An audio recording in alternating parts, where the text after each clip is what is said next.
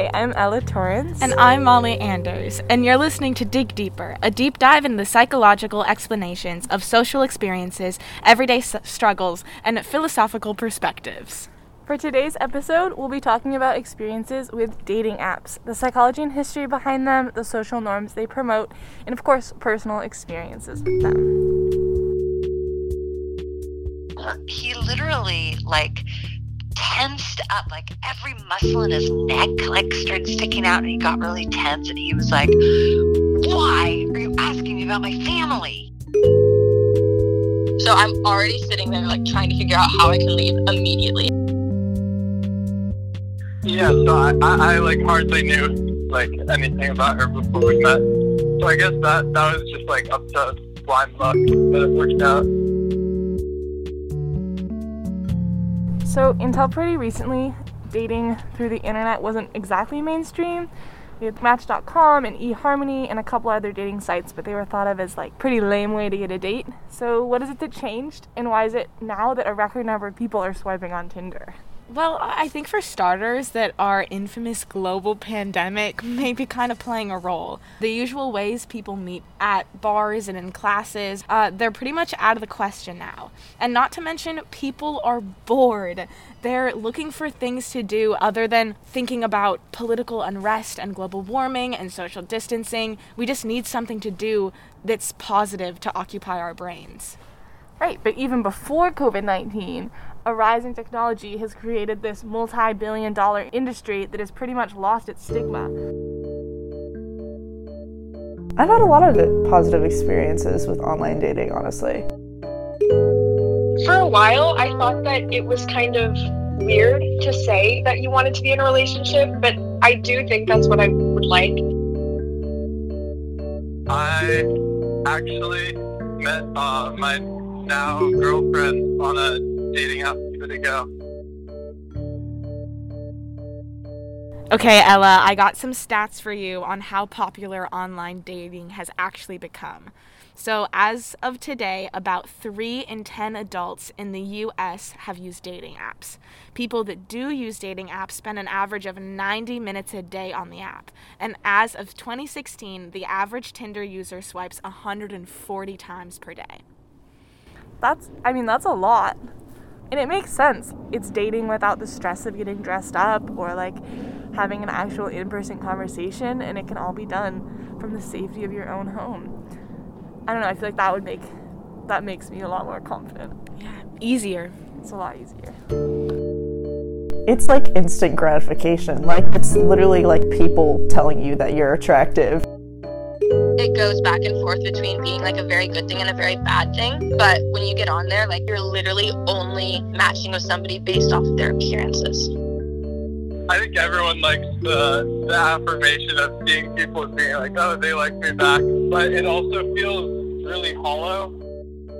People would send me a message, and I would be like, yeah, yay me. And then the converse would happen, and I would send them a message, and I would never hear anything back. And then I was like, ugh, this sucks.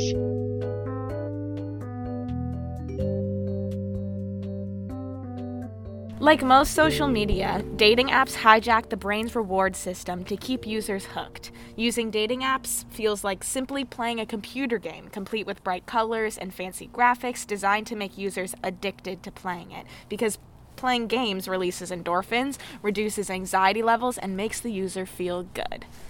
Also, beyond the initial endorphin rush of getting a match, these apps work to increase your serotonin levels through a series of rewards and badges that you can win. And increased serotonin levels are correlated with happiness, which therefore increases the popularity of the apps through user approval. Dopamine also comes into play. This neurotransmitter is key in the brain's reward system. The brain releases dopamine while you're using the app, which makes you feel good, and stops when you close the app, which makes you crave more.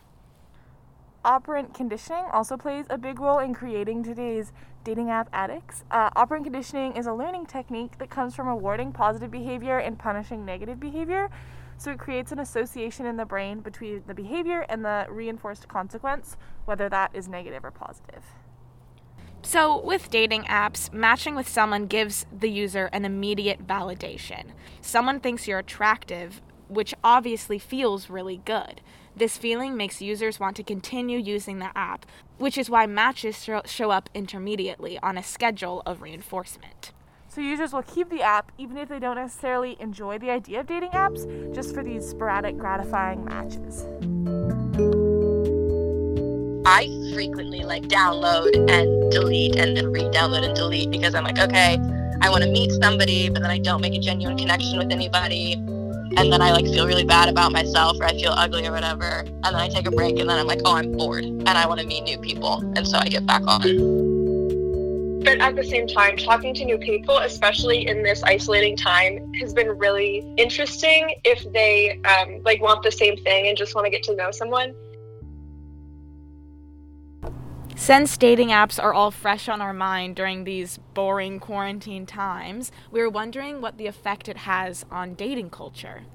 So according to Megan McClintock in The Psychology of Dating Apps, before this outbreak of online dating, the most common way that you would find a date was through your friends and other social networks, which created a social check. Basically, if you treated someone poorly, your friends would find out about it, and they would give you a hard time for it, or it would change your reputation. But with online dating, we don't have this check, so it gives us a lot more room for ghosting, and it's normalized rude dating behavior, and it has little to no repercussions. Yeah, and because it's like a game, it's really easy to dehumanize the person on the receiving end of your behavior. So it's really easy to objectify people and be dishonest with people.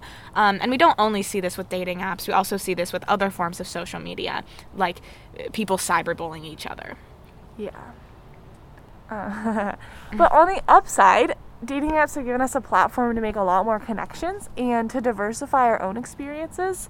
It also just opens us up to a lot of different opportunities in meeting people that you wouldn't have met otherwise.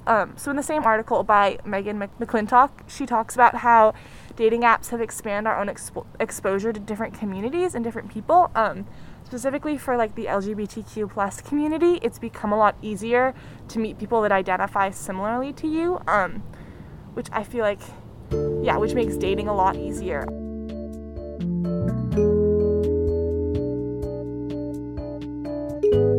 Once, when I first got on Tinder, I met this kid, and he seemed pretty cool. He was really cute. He was a security guard for designer stores. And so he picked me up and was like, oh, let's go back to my place. And then we show up and he's like, okay, be really quiet. He's like, sorry, I live with my grandparents. So we get in his room, and it's carpet floors, and it's a boy's room, so messy and cluttered. And it had this really, really weird smell. And then he's like, okay, I need to go shower, so you just stay here and you can put on a show or something. So I'm already sitting there trying to figure out how I can leave immediately. And he's in the shower and he comes back and he's only wearing his boxers. And I'm sitting on the edge of his bed, and he's laying on his side facing me in a crescent shape, blocking me in. And I was just oh my gosh, I'm so sorry. My roommate's actually really sick. I need you to take me home right now. And I went home, and that was it.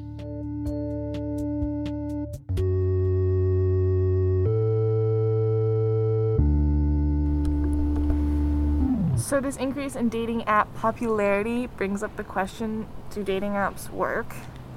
This is a hard question to answer because a lot of the times people aren't necessarily looking to get married or even hook up when they're creating dating profiles. A lot of the time, people use dating apps simply for personal amusement, curiosity, or just for an ego boost. So in this sense, dating apps 100% work because they provide a low-stakes way to explore your own sexuality without getting hurt or leaving your couch, and just a fun way to meet new people. I think one of the most important things to figure out are your own motivations. So if those motivations are finding a significant other, then be upfront and honest about that with the people you're talking to and also to yourself. But if it's just for a hookup, then also do the same thing, be upfront and talk about it. Or just if it's for your own personal enjoyment, that's okay too.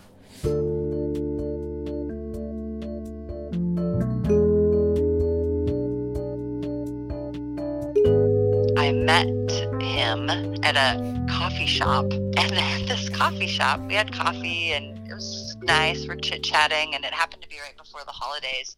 And he said, "Oh, are you going to see your family for Thanksgiving?" Or I said, excuse me, "Oh, are you going to see your family for Thanksgiving?" And he literally tensed up. Every muscle in his neck like started sticking out, and he got really tense. And he was like, "Why are you asking me about my family?" And I was like, "Oh, just kind of making conversation. Like, here's what I'm going to do for Thanksgiving, and how about you?" And again, like, you could see how tense he was. And literally, like, I looked around to see if people were staring, because I felt like he was yelling at me, like, just saying, "Don't even ask me that question about my family." And I was like, okay. And then I slowly looked at my wrist and said, "Oh my gosh, I have to go and pick my daughter up from the babysitter now. So thanks. This was fun." And I left. And I came home and I deleted my profile. So we'll leave you with this. 6 dating app tips from your local dating experts. As found through minimal Googling and Psychology Today articles. Number 1. Simply having more pictures on your account can increase your amount of matches drastically. Dating apps are visual and people swipe fast. The more pictures you have up, the more information people will have to fall in love with you. Number 2. Look right at the camera in your picture. A direct look is shown to be more attractive than a sideways one. Number 3. Smile. You may think you personally look more attractive with a serious expression, but interpersonally, smiling is so much more attractive and will get you so much more attention, both on and offline. Number 4, take time to write a profile. Even if it's short, you're more likely to get a match if people can get a sense of who you are outside of your appearance. Number 5, make an effort to communicate. Once you get that match, send a message. For people interested in women get a significantly higher number of matches than other genders and are choosier once they match. On the other hand, men tend to like a larger number of profiles but make little effort to start a conversation once matched. So send that message. Number 6, that being said, meet in person as soon as possible, which I know is kind of bad advice in a pandemic, so maybe just go for a masked walk. But the point is, we're bad at predicting in-person chemistry online, and the longer communication lasts over an app, the more we build up our expectations and idealize the person. So just like we can dehumanize people online when we're rejecting them, we can also come up with an idea of a person that's unrealistic in the same way and takes away their agency, and that's not fair to either of you.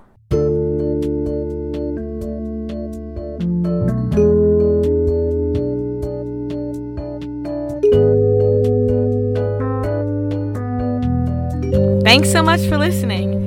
Information for this podcast was gathered through Pew Research, Psychology Today, The Washington Post, and Medium.com. I'm Molly Anders. And I'm Ellen Torrance, and that was